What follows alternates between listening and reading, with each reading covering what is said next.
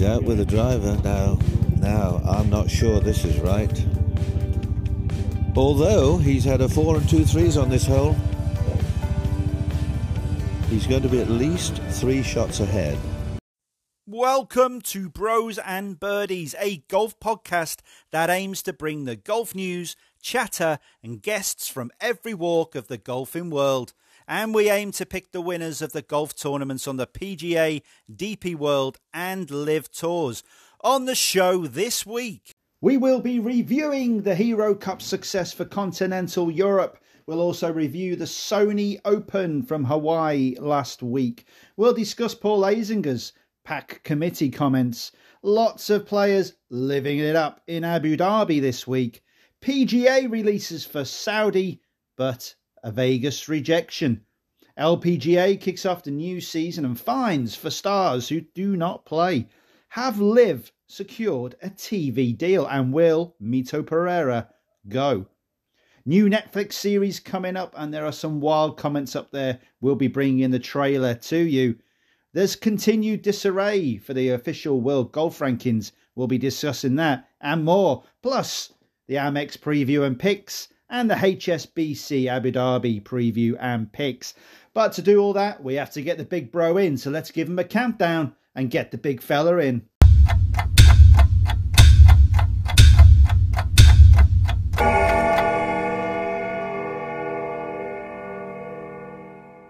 Hello, bro. How you doing? Brought me fat ass down the corridor again, and I'm here. Oh, it's great, mate. Well, thanks for coming in. We give you another good intro. The countdown, but it's a countdown to a busy, busy pod, and we've got to crack on and get through this because obviously, as we said in the intro, you know, we've got loads to discuss, from Paul Azinger's comments to LBPGA stuff to Saudi release, etc., etc., etc. But let's start with the Hero Cup, the inaugural Hero Cup, or the Seve Trophy, if you still want to call it, for the for those people that remember that. Great. And I was a bit disappointed, actually. I'm not 100% sure. I didn't see the lifting of the trophy, but was it a dedication to Seve or a nod to Seve? I don't know. I don't know. Do you know what? I really didn't see much of it. I said from the start, didn't I? I wasn't sort of particularly interested in it. I followed some of the results and stuff. Didn't see any TV coverage at all. But as we pointed out last week, we did predict the Continental Europe win, and that's what it was, a 4-point win, 14.5 to 10.5, and some quite striking performances from the Continental Europe players last week, don't you think? Yeah, and there's one in particular, and he's 50% of this twin partnership, Nicolai Hagard, and obviously Rasmus pulled out due to injury. Nick replaced him. But what that showed me was that these boys, you know, as long as it doesn't go tits up for these Danish lads, but if it remains the same when they get to Rome, these two are going to be formidable in 4 balls, right? Because we know they both hit a country mile off the tee. But they both have little intricacies in their games, and short games and around the green games. I think they're going to be a great partnership. And Nicolai Hagard was so aggressive, and I watched a bit of it. He was so aggressive.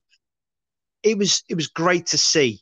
Just released it. A youngster. Reins were off. That was it. It's not about a 72-hole tournament. It's about beating the guy that was next to me. And he was playing the shots. He was a bit out of position on a few occasions, but he still had that nous to get up and down and give himself a chance. And the competitive streak in these brothers, I tell you, they're going to be tough to beat. And I don't know if there's anybody out there who knows, have there ever been twin brothers in the Ryder Cup?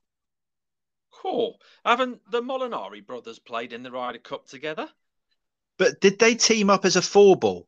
Cool. You know what? I don't know. That's probably a good one to go back. We should know that, really. I think the only chance is the Molinaris. I can't think of anybody else. But no, yeah, if anyone's for this, go onto socials, give us a little tweet or Instagram post or a message, and give us the answer to that. Because apart from the Molinaris, and we can look it up now if you like, but I can't remember. But anyway, they're going to be a formidable partnership. And what was great to see was both skippers in the Sunday singles. Tommy Fleetwood defeated Thomas Pieters 3-2, and Franny Molinari defeated Shane Lowry 3-2. Now that's a great sign. If those two, we know they're going to be. Molinari's saying, "Oh, I hope I can make it and play well enough to get a pick." I'm sorry, Franny, you're already a pick, whether it's a captain's pick or not. You and Fleetwood will be paired up again, and it'll be Mollywood again. We'll have the twins, we'll have Mollywood going on. But there were some other great performances, and there's one player I want to talk about, bro, is Sepp Straka. Obviously, we know that he's predominantly based in America on the PGA Tour, but I would really love to see this Austrian. I think he's Austrian, isn't he? He is Austrian. Yeah. Play more over here. He beat Ewan Ferguson 5-4, and Ewan's been playing some good golf of late. And it's that sort of talent. Seamus Powers, Sepp Straka, these lads that are playing a lot of golf on the PGA Tour. I'd love to see them in a build-up to Rome play more over here. It's just a thing. I want to see players dedicating themselves to the DP World Tour, or the European Tour, as I still call it, before the Ryder Cup. But I think we've got a great team building now, and it's up to these lads to keep that momentum going and build it towards Rome. There's a lot of fight, isn't it? I mean, there's going to be a lot of play for the places. There are obviously a number of places that are already shoe-ins for Rome, in the likes of Lowry, Fleetwood, Hatton, Molinari, Pieters, more likely. So, there's a lot of places up for grabs, and obviously it looks like we're not going to get the Live boys on the Ryder Cup team this time round. That's certainly the way it's heading. But as I say, I didn't see any of the footage, any of the play over the 3 days. But I did look back at the results, and obviously, it's interesting. You talked quite a bit there about Nicolai Højgaard, and I want to refer us back to the time when we talked with Blandy.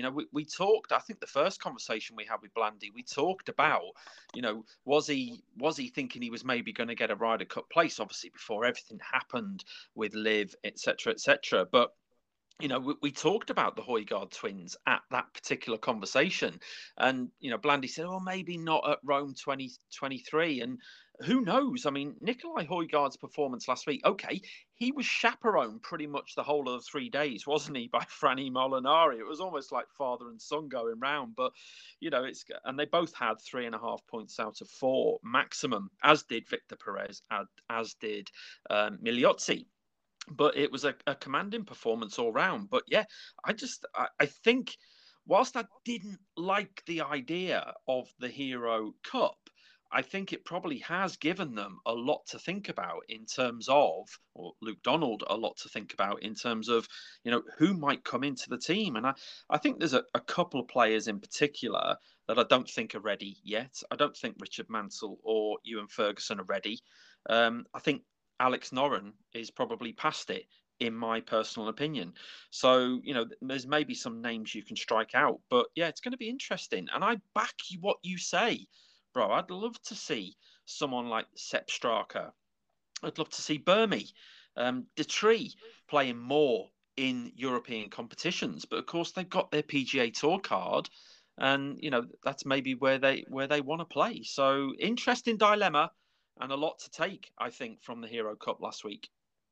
For sure. And, 20 players there that all have a shout of getting into Luke Donald's teams. Obviously, they have his favourite. But there was a comment, and we'll talk about it now because we're talking about the Ryder Cup. But there was a comment about Ian Poulter said, look, even if I play myself onto the team in the points list and I'm allowed to play, I'm not even sure, quoting him, I'm not even sure if I'll take up that spot. My head is not, he said, my head is not in a great place at the moment regarding what's been going on. And obviously there's lawsuits and everything. But anyway, we're going to get into more of that in a bit, because when we talk about Abu Dhabi, there's a lot of live players in this tournament this week. And it's a bit of a strange scenario. But we're going to, anyway, I'm going to digress. We're going to talk about, let's get into the Sony Open. In Hawaii last week. Yep. Before we start talking about facts and figures and numbers and whatever, I just want to say, Benny Ann, right?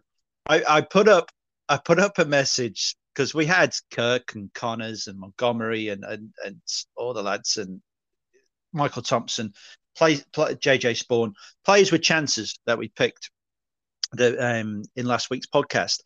But Benny Ann, I thought, you know what, I'll supplement this. I think he's been playing well. And he was playing really well, got himself into great position, and then somehow managed to take 7 shots from 87 yards. That was literally your bet on him, mate. As soon as you put that bet out, he shot that quadruple. No, I'm sorry. Hey, Benny, if you're listening, I'm sorry. Also, Benny is annoyed, none other than number 2 golf parody man, Sam Harrop. Sam's over in Florida, and he was hoping to get another game of crazy golf, but Benny Ann's not available for that rematch. So he's annoyed him as well. But yeah, that was a shocker. I'm sorry. I know golf is tough. I don't know, you get your ball into precarious positions. Hello, misses, at times, but 7 shots from 87 yards. Even you, bro, at the fescue couldn't do that. Oh, mate, seriously, I saw that and I was thinking, like, how? I mean, obviously, he put it in the rough, and I think he took 2 shots to get it out of the thick rough, or thickish rough at 3 inches, as we reported last week. But yeah, I mean, that is just comical. That is, you are an absolute jinx. I am. So, yeah. Hey, talking of jinxes, there was a guy at the Sony Open, because I had Chris Kirk, and he was a good price. He was 70-1 without Tom Kim, who had a shocker of a couple of days with the flat stick. But he was 70-1 without, and he was going well. He was playing well. You know, I can still get a good place. There was this guy on Twitter said, "Was like, Kirk's got no chance. I'll give you 90-1 now." And it's like, my words, you know, mate, you should do that. If you know for certain that someone is not going to win a golf tournament, then do that all the way down the field for about 143 players, and you've got your winner. You know, if it's that easy.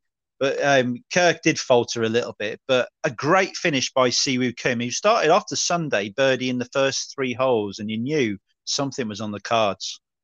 Oh, absolutely. I mean, you know, it was a very good performance, but spare a thought for Hayden Buckley, you know, who I think played some tremendous golf throughout the week. Obviously, he finished second, 1 shot behind Siwoo.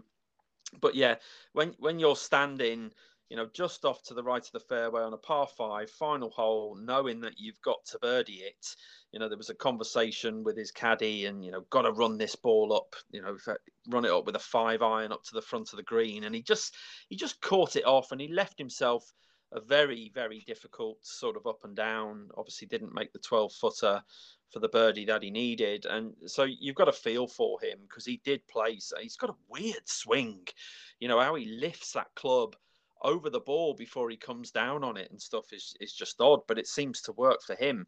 But yeah, Siwoo Kim is, you know, a 4-time winner now on the PGA Tour. I think, you know, obviously a players winner as well.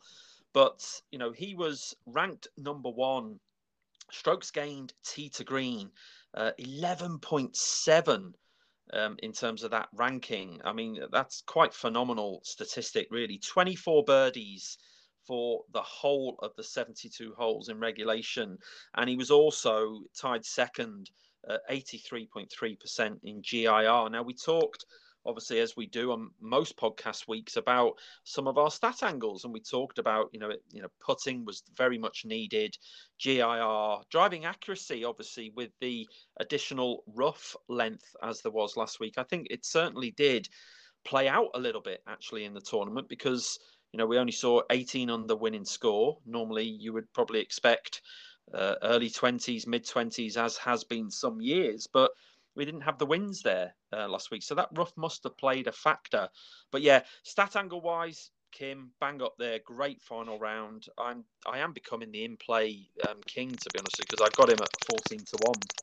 But spare a thought for Andrew Putnam, ranked number 1 in strokes gained putting. 10.057, 4 shots off the lead, and played some really good golf throughout the week, but the putting wasn't the only thing that could help him over the line. So I just want to talk about Corey Connors, bro. I mean, seriously, Corey Connors, 10.158 strokes gained tee to green, and also ranked second GIR alongside Siwoo Kim. Lost it though on the putting green. He was 73rd last week in the rankings on the putting green and only lost by 6 shots. So, Corey Connors for me that was a missed opportunity. And JJ Spawn, similarly, in those 2 rankings, was up there. 2 of our plays last week. But yeah, just a few numbers to recap last week's great win for Siwoo Kim. Yeah, and we got a place with my boy Kirk at 71, or you could have got about 85s, 90s on him. Quarter of the odds would have got you a decent return. I think we were a couple of points lost last week. Only 3 points. Only 3 yeah, points. we haven't cancelled our Hero Cup prediction, 11 to 10, Continental Europe. Get your house on. But just a quick, before we move on, because we've got loads to talk about, so we won't dilly-dally too much. But have we found Tom Kim's Achilles heel in his putter? Yeah. Is that what's going to stop Tom Kim from winning every single tournament every single week? Listen, he isn't going to win every single tournament every single week. And there is obviously, he's 20 years old. Yes, he is a great talent in the game and he's going to win more tournaments. But you're absolutely right. On the putting, he needs to slow down. He is so bloody quick over his putting and stuff. And I think it's just because he's always on edge. He just seems like a cat on a hot tin roof, and he needs to rein that in. And he probably needs somebody really good behind him that can give him that encouragement and that advice, because he is talented. But right now, certainly last week, his putting was very off. Right, let's crack on. Like I said, we've got loads to talk about. Now, we want to talk about the PAC committee. PAC standing for Player Advisory Committee, and Paul Azinger's comments. Now, the PAC Tour Committee advises and consults with the PGA Tour policy, the board of directors, and Commissioner Jay Monahan on issues affecting the tour. Some of the players that are on the advisory council, Corey Connors, just mentioned him, Ricky Fowler, Max Homa, Shane Lowry, Keith Mitchell, Scotty Scheffler, Adam Scott, Will Zalatoris, and Maverick McNeely, to name a few, right? There are more. But you wanted to have a word about Paul Azinger's comments. Yeah, interesting one, really. I mean, Zinger, obviously being on the Player Advisory Council for 13 years as he was, made a really weird comment in the commentary booth when he was next to his co-commentator, saying that he thought it was a colossal waste of time, the Player Advisory Council. Now, it is interesting in the sense that you're on it for 13 years yourself, but now all of a sudden it's a colossal waste of time. It took everybody by a bit of surprise, really. And I'm not sure why the comment was made from someone so esteemed as Paul Azinger as he is in the golfing ranks and has been over the years, but just an interesting comment. And I think whether it was a reaction to Adam Scott joining and sort of, I think Adam Scott said he felt like he was starting out a new career or something as a rookie because he's now on the PAC. But yeah, it was a very interesting statement. And I'd love to know what drove him to say that, because it certainly took, his co-commentator by surprise. It was just Jim Nantz, I think it was. But yeah, a very, very odd comment. Another interesting point, though, bro, in terms of the members of the PAC. Isn't it interesting that, obviously there's a significant American theme to this in terms of the players, but only a few names outside. We've got, I think, Mackenzie Hughes, Corey Connors, Canadians, Shane Lowry, Irish, Henrik Norlander, Swedish. He's the only, him and Lowry, the only European representatives. Obviously, you got McIlroy as well. He's a long-standing dish, but a lot of American influence on that Player Advisory Council. Thoughts? Well, yeah, it's interesting. You've got the player directors. McIlroy's a player director. Webb Simpson, Patrick Cantlay, all new. I think McIlroy's directorship runs to 24. If you remember 2024, that's when we're going to see the benefits of this strategic alliance. Just like to put that in there. So perhaps he's finishing his directorship with the PAC committee so he can concentrate on this great strategic alliance that is building up between the PGA and the DP World Tour. Yeah, I don't know what's going on with this. I'll listen to it. I'll listen to Zinger. I don't really listen to Zinger much, to be honest with you. It does me head in. But if he says it's a waste of time and he's been on it for a long time, then it must be a waste of time. Another thing that's a waste of time on the PGA Tour, just like this bloody PIP. So I don't know, bro. I really don't have too much to talk about. You know, Rahm has issues.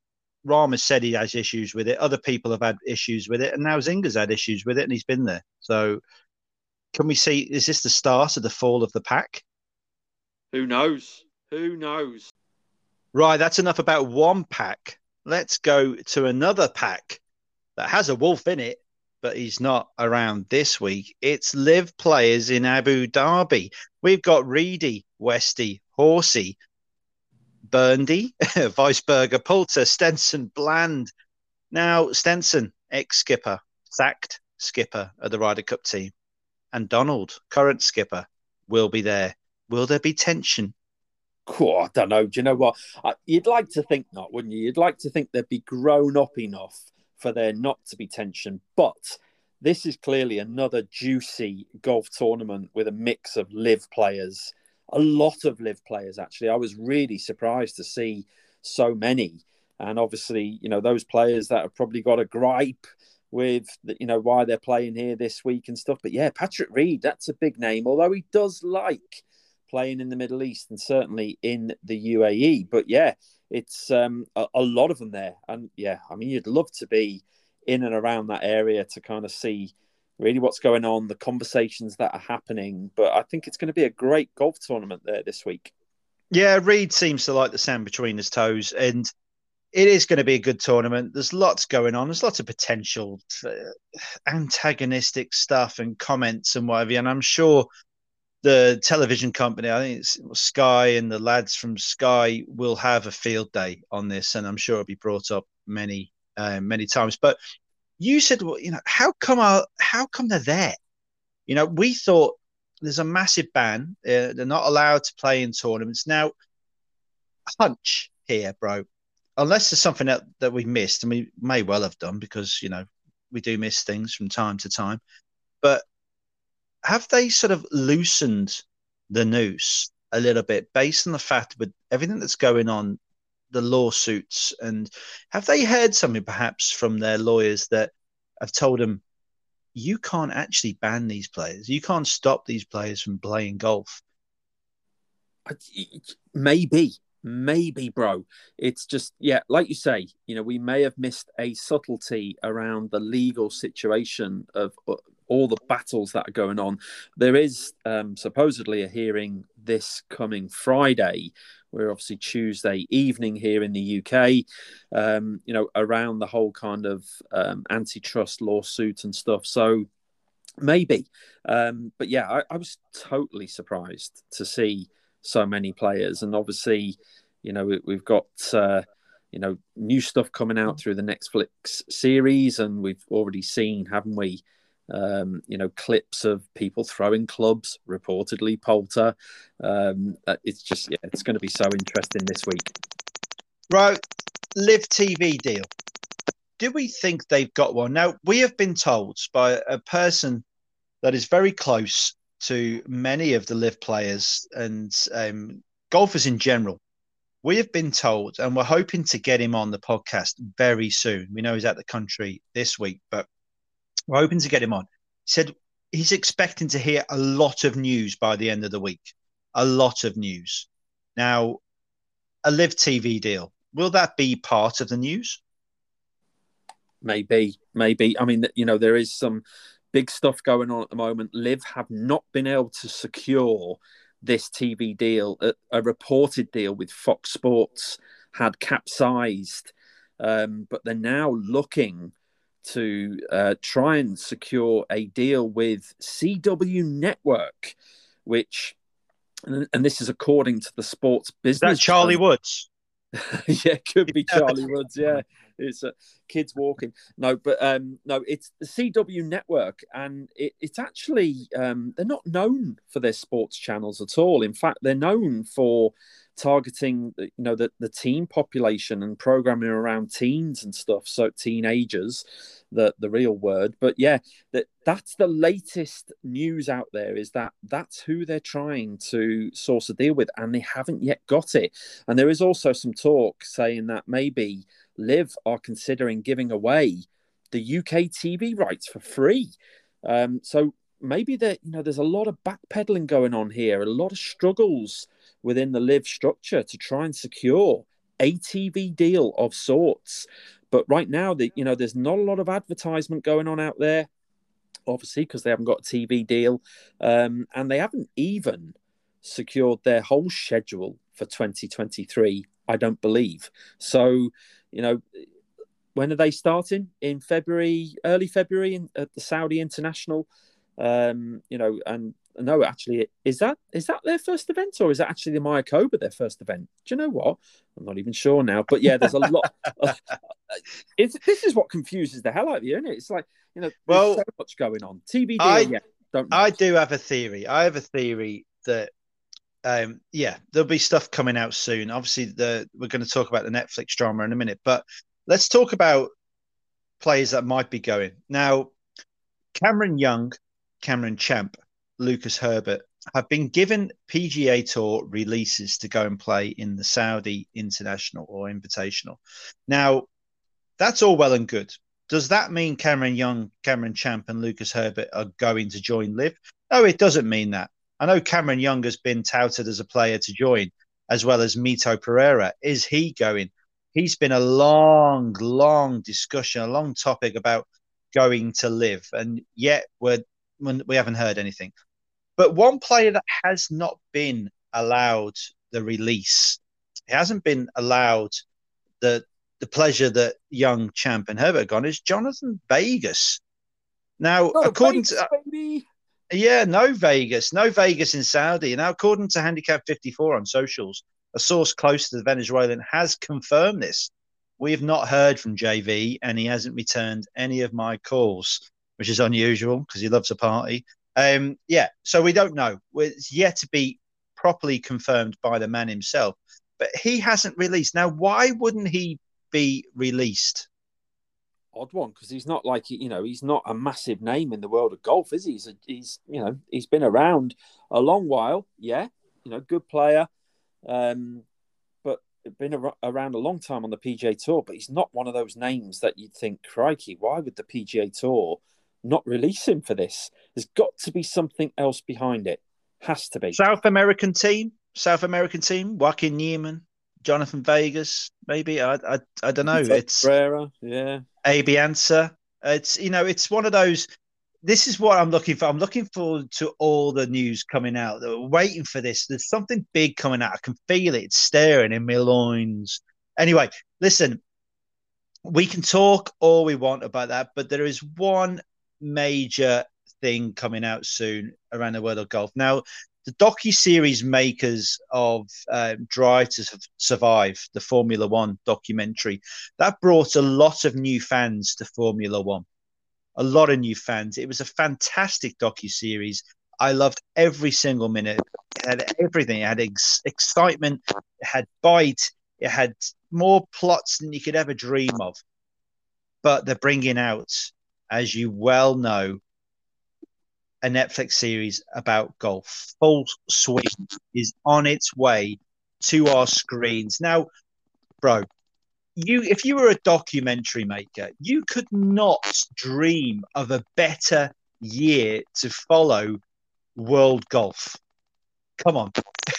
You're thinking, you're drumming it up, right? You're all around the whiteboard, talking to producers and directors and what have you. You're thinking, yeah, I think we'll get this series going in 2022.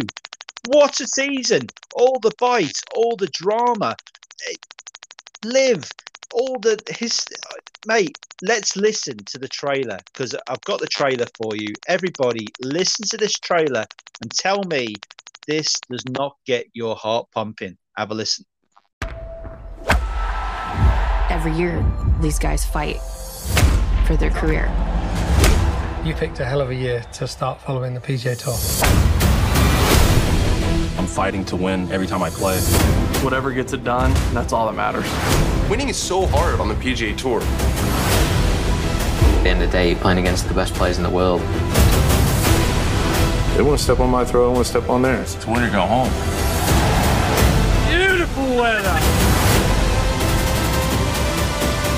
All it takes is 1 week for your life changes. Quiet in the house. Action. If I want the game that I love to be played by future generations, the game needs to be pushed forward.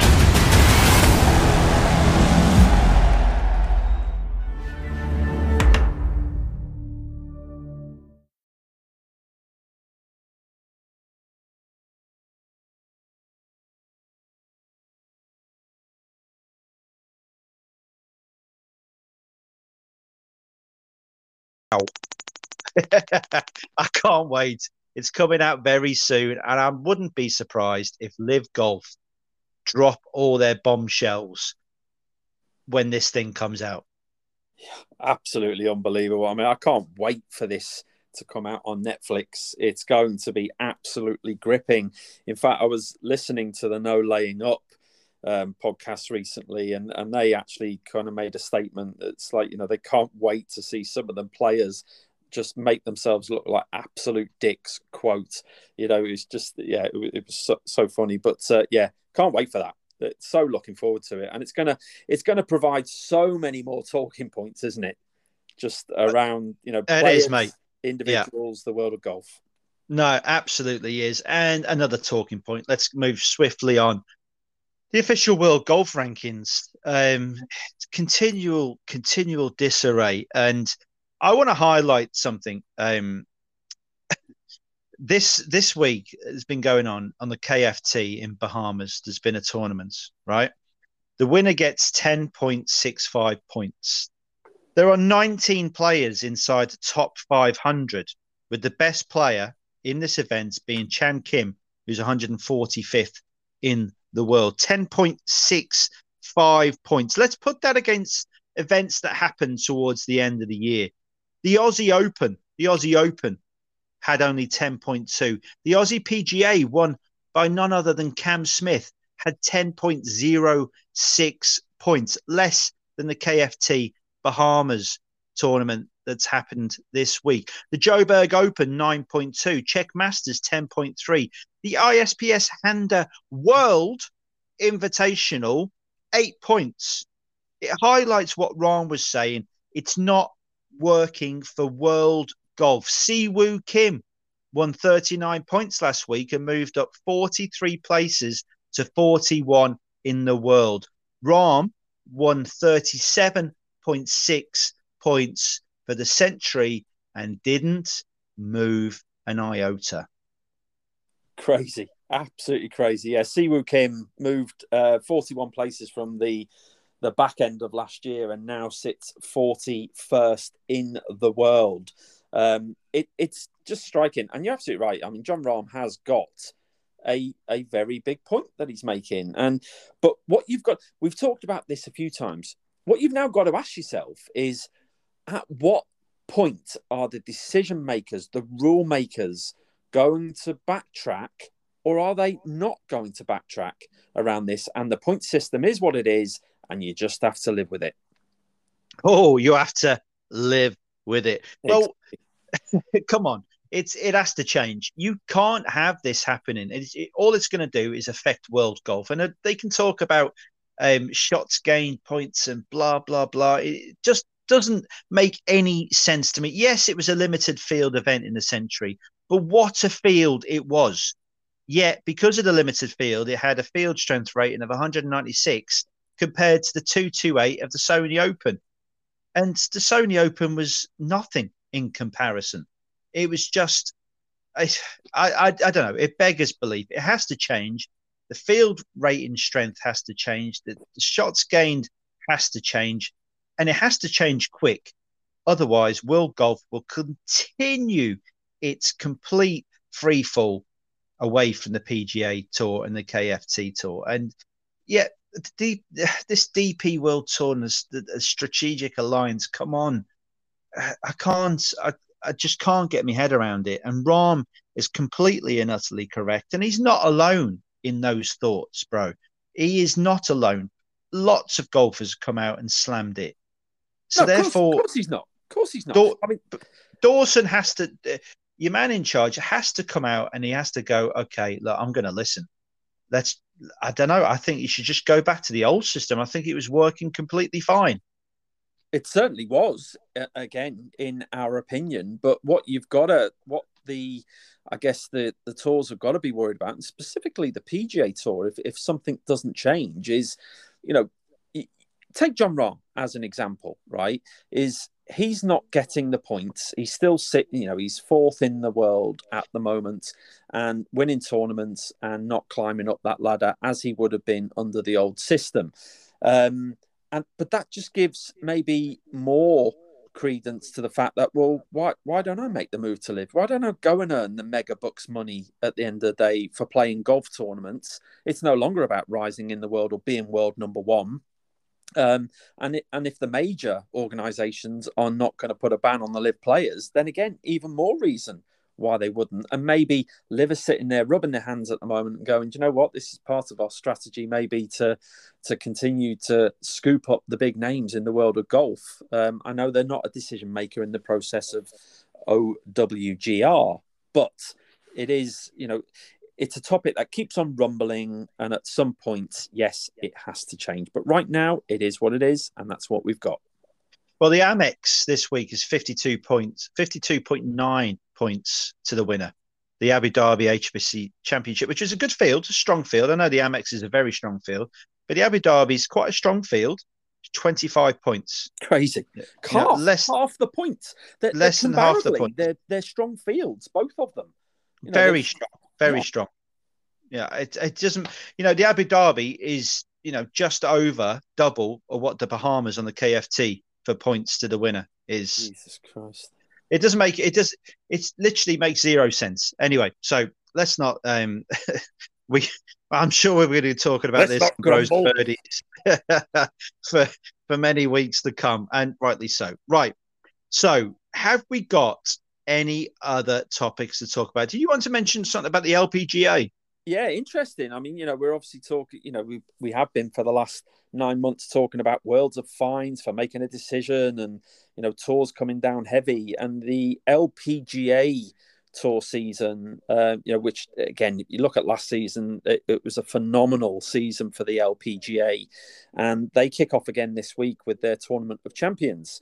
And reportedly, it may be that Minjee Lee and Jin Young Ko, ranked 3rd and 5th in the ladies' game at the moment, may not be turning out. And there's some ruling around not competing in the opening Tournament of Champions on the LPGA Tour. And as a result of that, they're going to get a $25,000 fine for not competing. Wow. Which is interesting. I think Minjee Lee might have an injury. I'm not too sure. Don't quote me on that one, but she may have had an injury towards the back end of last season. But it's an interesting stance, isn't it? When you what do we call that, bro? Do we call that a minjury? Stop it. Behave yourself. No, it's a play on words. There was nothing rude meant whatsoever. Jesus Christ, it's late. Get on with it. Right. Anyway, that's the LPGA Tour.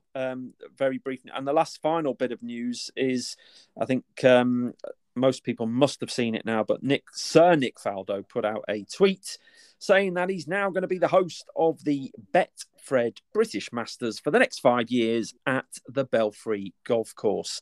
Interesting news. Now he's given up his commentary role. Up the Faldo, good boy, love it. It's great to see him. It'd be great to see him at the Belfry. He loves that course, obviously, Ryder Cup memories and what have you. Fantastic, love Nick. Right, let's get into it, shall we, bros? We've got 2 tournaments to talk about, and we've probably gassed on for too long. So let's a quick look at players. Xander's playing. Xander's back. Zalatoris is playing. Zalatoris' injury. Tom Kim's misbehaving putter. Siwoo Kim, can he follow up? I don't know.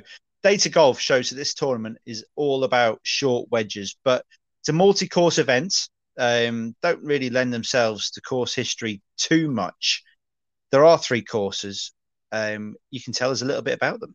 Yeah, just very high level. So we've got La Quinta Country Club, a par 72, just a shade over 7,000 yards as one of the rotational courses. The Pete Dye Stadium course, again, they're all par 72, these courses, but that's just a shade over 7,100. And the Nicholas Tournament course, just a shade under 7,200. But again, resort courses, obviously, par 5s in abundance. Low scoring, we're seeing an abundance of 61, 62, 63s and 64s by a lot of players.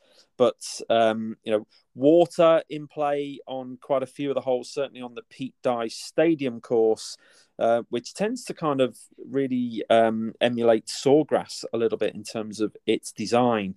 But yeah, you've got to be looking at comp courses, say, TPC Summerlin, Scottsdale, which is obviously home to the Waste Management, the Phoenix, Keen Trace, generally. But yeah, it's, again, another birdie fest. Stat angles, certainly looking, as I was last year, birdie or better, par 5 performance, GIR percentage, and strokes gained approach.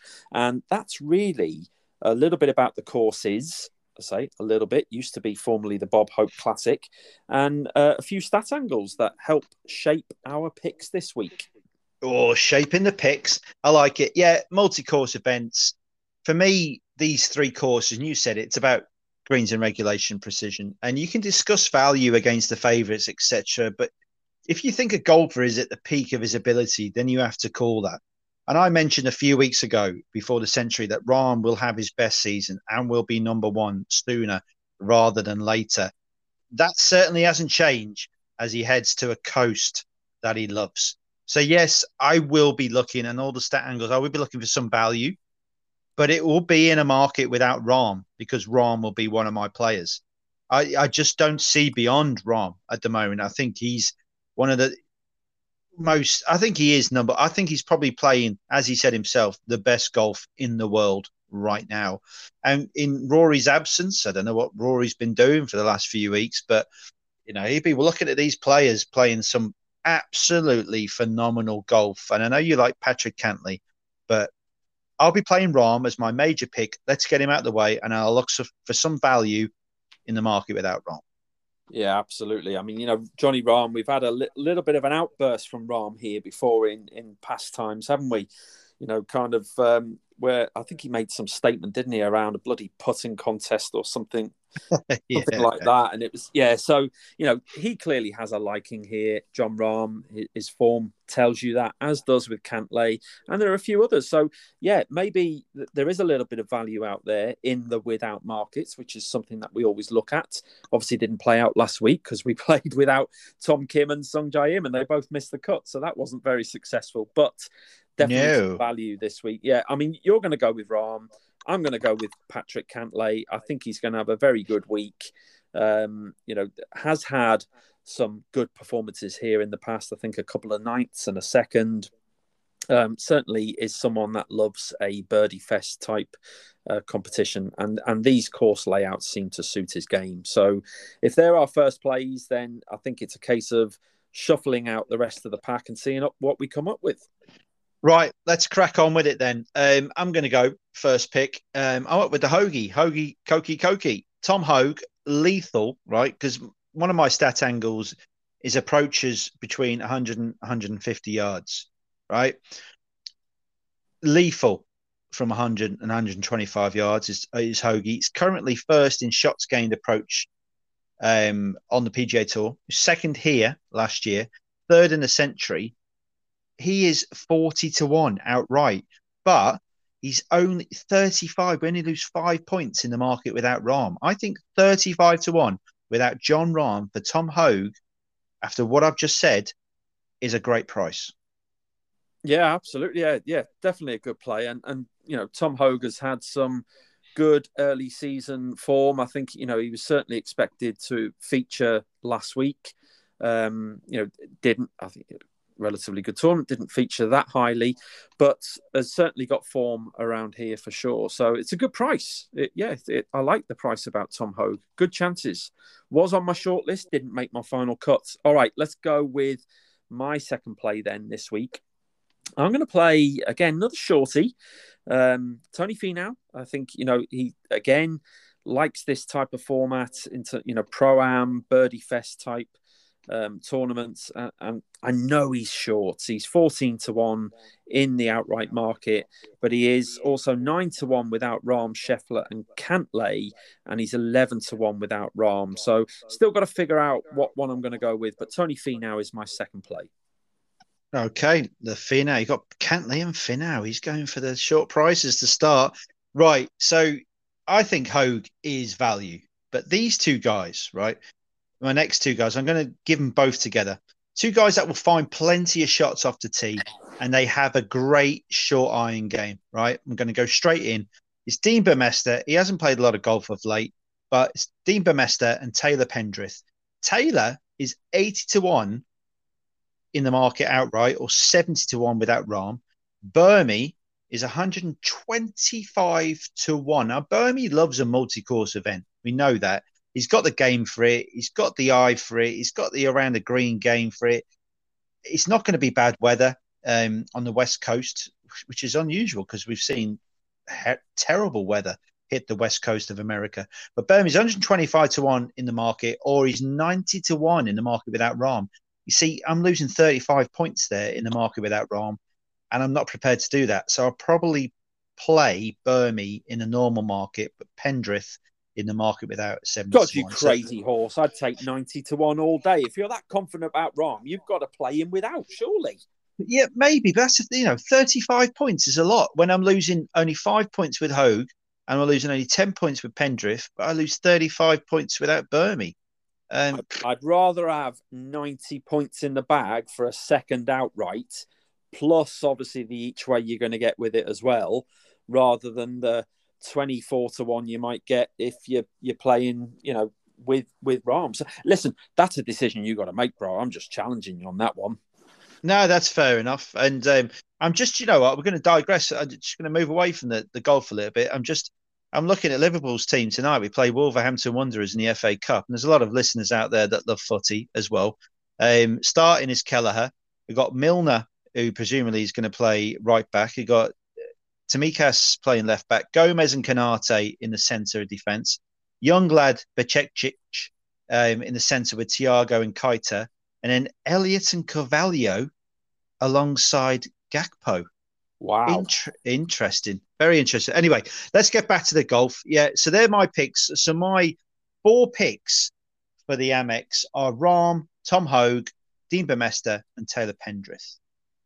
Interesting. Right, okay, let's go. I'm playing 5 this week in the Amex. I'm getting my card out.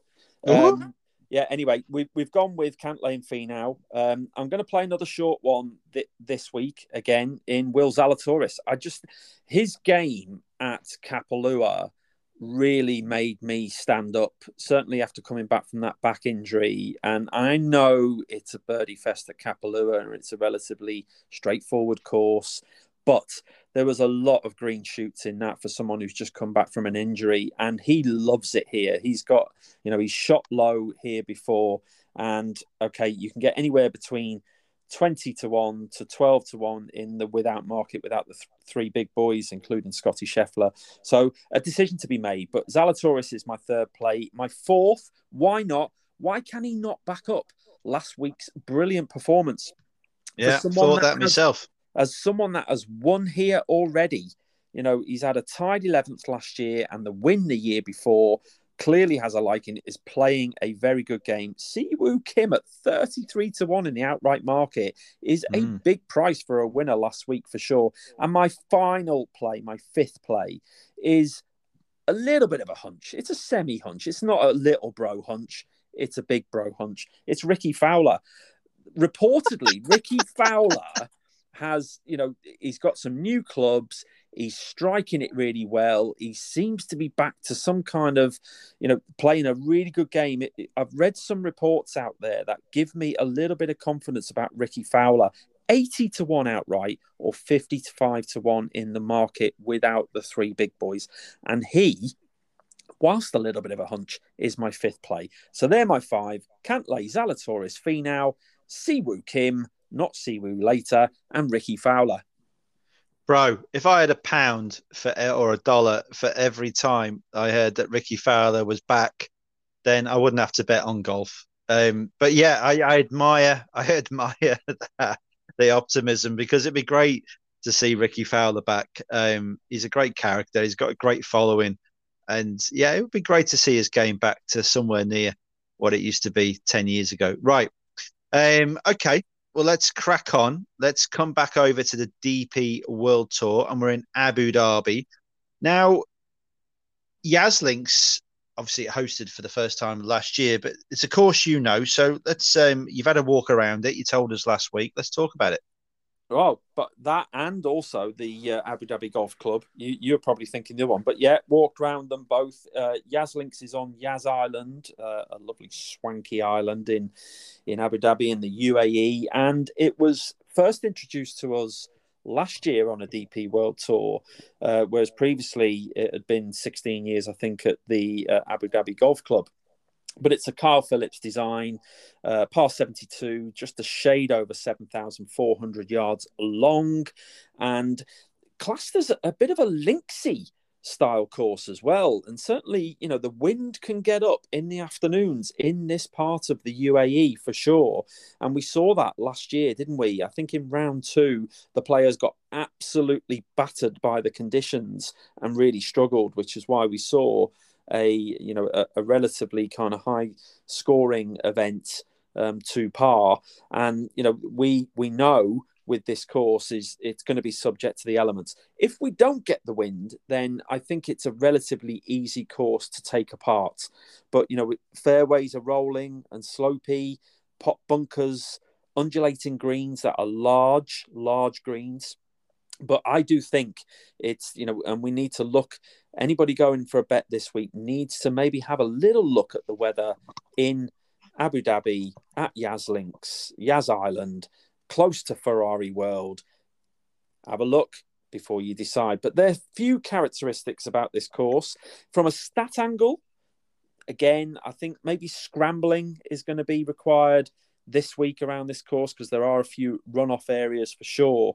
But, if the wind gets up and you can play that type of condition and you like a link setup, then this is the course for you. Anything from you, bro? No, I think you covered it, Grace. And I think the Abu Dhabi Tourist Information Centre will be sending an email right now asking to employ you. Right. Who can take confidence of last week at the Hero? We're staying in the same part of the world. Bobby Mack's 80 in round 2 here last year doesn't instill any confidence. So we look at players that are playing. We think Molinari and Meronk. And I'm going to go first player Meronk for me. Was playing well here last year until his withdrawal, had an injury. But it's worth siding with the big pole. He knows how to win now. And at 30 to 1, we saw some great golf from him last week in the Hero. I think he could go close. And I think he's a player that has the confidence, will be looking towards Rome, wants to keep that run going. 30 to 1, I think it's a big price. He's my first pick. Yeah, he was on my short list this week, didn't make the final cut, so I'm kind of glad to some extent that you've covered him, but certainly had a great finish to the back end of 2022 with a couple of wins, obviously one in Australia as well, which was a phenomenal performance. But yeah, really good Polish player, new guy on the scene, and is certainly going to win more tournaments for sure. Okay, Adrian Meronk, first play. Right, my first play this week, I'm going to go with a guy that we spoke about a bit earlier on, who was chaperoned around Abu Dhabi Golf Club last week by Franny Molinari. And it's certainly one of the Højgaard twins. It's Nicolai Højgaard. And so he'll be buoyed by that strong play last week with 3.5 points that he collected. He'll certainly want to continue to impress. And I'm pretty sure he wants to be on that Ryder Cup team alongside maybe his twin brother. But Nicolai Højgaard is a very big price this week, in my opinion. And I'm actually going to play the 50 to 1 on offer in the market without Tommy Fleetwood and Tyrrell Hatton. The reason being, I think Tyrrell Hatton will have a very good week this week. I think if he gets, will Tyrrell Hatton? He's played well here. He's played well here. If he can keep his temper under control. He had a tied sixth last year. First event here, obviously at the new course, but generally has a liking for the UAE for sure. In some of the other tournaments. So I think you've got to look at that as well. Do they like playing in this part of the world? Yes. So, sun on your back, who wouldn't? But I think, Hatton should have a big week, despite his anger management problems that will never, ever, ever go away. And yeah, I definitely think it's worthwhile looking in that market without those two big boys. But it's Nicolai Højgaard, 50-1, first play. Right. Second play for me. I think Francesco Molinari's words after his fantastic Hero Cup performance boost his chances here. He knows he needs to get a run going, and his iron play last week will stand him in good stead here. I think he knows what he needs to do. He's a major winner. He's going to be in Rome. Molinari, 45-1, I think is an absolute steal of a price. I'm not even bothering about playing in a market without. He's a winner. He's a born winner. And he's back to his best, and he's going to go on this season, have a great season. 45-1, second pick.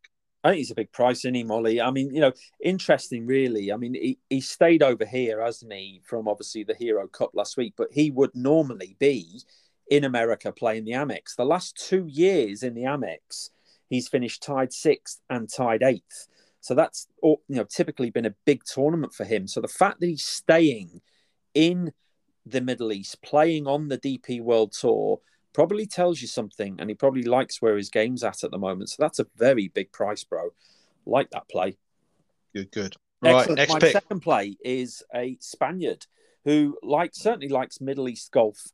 Tied 9th at the DP World Tour Finals, a 65 final round here last year, in relatively tough conditions at Yas Links. And it's Adri Arnaus, the big hitting Spaniard who I previously thought had played live but hadn't. That was a mistake. But he's 50-1 also. So, I certainly like Arnaus's game round here. And he's my second play, 50-1. Well, I'll stick with you on that theme. Spaniard for me. It's Rafa Cabrera Bello. Loves the desert. Was pipped by a stroke here last year. He's had a break. He'll feel refreshed. And he too can feel he'll get a spot on Donald's team. And for me, I do think he's got the game. I think sometimes Rafa, his iron play goes a little bit AWOL, but he's got the around the green game. When his flat stick is hot, it is hot as anybody's. And I think a massive price, 125-1. I think he's great value. So, yeah, third pick for me is a Spaniard. And that will come before another pick for a Spaniard. But yeah, 125-1, Rafa Cabrera Bello. Who wouldn't pick Rafa Cabrera Bello at the moment? Listen, he loves the Middle East golf. He loves UAE in particular. The last 4 years here in Abu Dhabi has finished no worse than tied 12th. That's a record to die for. So he clearly loves it. He doesn't play a lot of golf in the off season for sure anyway. So he's ticking over, and there's no reason why he can't perform. He was tied second last year to Thomas Pieters, beaten by one shot, even with a 71 in the tough second round conditions that were. So clearly has a liking for this course, and he's a massive price. In fact, he was on my list. I'm not going to play him because you've played him, but I think he's big. At 100-1 in the without market, without Tommy and Hatton, then that's really enticing. But yeah, like that play. My third play is Jordan Smith. Going to go straight in. Englishman, had a great season last year. He was tied 12th here as well. Good in the UAE in 2022 if you look at some of the other tournaments that are played in this part of the world. And okay, he's relatively short at 25-1 without Tommy and Hatton, but he's playing some top golf at the moment, and he will definitely want to be on that Ryder Cup team. So big week for Jordan Smith this week, and he's my third play. Okay, my final play for Abu Dhabi is another Spaniard, Pablo Larrazabal. Now, the reason why I'm going with Pablo is that I know for a fact, and I love watching this guy play, he's looking for a flying start to the season. That's his passion. That's what drives him. Gets a good start, builds on confidence, builds on momentum. If we see the same Spaniard that won twice in 4 weeks last year on DP World Tour, he has a huge chance at odds 175 to 1. But also the fact that we are looking to get golf mind coach, Lee Cronbleholm, onto the podcast. And we've been talking to him, and he's over in Abu Dhabi, and he has a stable of golfers, and Pablo is one of them. And I asked him a question, and he won't mind me saying this. I asked him a question, said, whose mind is in a great spot right now? He came up, Pablo, right? He's worked with many golfers, Matt Wallace, Baldwin, Kiradech, Afi Bumfat, or Afi Barmrat, as he's known. But yeah, Pablo, he works with Pablo. Pablo's head is apparently in a great place. And 175 to 1, a solid mind in a solid player, it's good enough for me. Absolutely brilliant. And we are coming with the Spanish Armada this week, aren't we? Because I'm going to finish my play with another Spaniard, Adrian Otaegui, 40 to 1 in the market without Tommy Fleetwood and Tyrrell Hatton. Otaegui absolutely demolished Andalusia Masters at Valderrama last year. We saw that. Okay, listen, we're not in Spain, we're in the Middle East, but he does have a liking for the Middle East. He was also second in South Africa at the back end of last year at the Alfred Dunhill, which tells us that his game should be in a good place. And at 40 to 1, I like the play. They're my 4. And we've gone big on the Spanish. Do you know what? I'm still sad about the fact that Valderrama is off the DP World Tour schedule. You know, obviously I'm excited that it's on the live, and it'd be great to see the likes of Dustin Johnson, Cam Smith go in against Valderrama, because it's a hell of a golf course and deserves. Now, so I'm just going to go to a point here, and I would love the fact that we have more than one major outside of America. And there's no better course that should host a major in Europe other than Valderrama. And that's what I want to see. None of this talk about the 5th major being the Players' Championship and all that malarkey. I want another major over this side of the world, okay? It can move around if you like, and it can go to places like Marco Simone. It can perhaps go to some other links courses that are on the roster for the Open that don't really get the plaudits that they deserve. Maybe it could go to a place called Wallasey. What a great golf course. Who knows, right? But Valderrama, it's very sad. But anyway, I do digress. Yes, we've gone big on the Spaniards for the Abu Dhabi tournament. And there are picks, guys. Let's run through them quickly once more. Adrian Meronk, Franny Molinari, Rafa Cabrera Bello, and Pablo Larrazabal for me. And for me, it's Adrian Aus, Nicolai Højgaard, Adrian Otaegui, and Jordan Smith. And obviously with a sprinkling of Cabrera Bello. Well, okay, that's it for this week from Bros and Birdies, the golf podcast. Bring your wellies next week, because we're in the Farmers Insurance Open on the PGA Tour. We'll be previewing that. And on the DP World Tour, we're staying in this part of the world. We're staying in Dubai, United Arab Emirates, even, for the Hero Dubai Desert Classic. So we'll bring lots more chatter. Hopefully we'll have some more news about LIV, and maybe we'll have another Rom comment about the official World Golf Rankings. But from this week, it's goodbye from me. And it's goodbye from me, and to play us out, the legend that is Peter Alliss. Have a great week. This really is beyond a joke now. He's gone gaga, because this is quite... I've never seen anything like it before, and to attempt to hit the ball out of there is pure madness.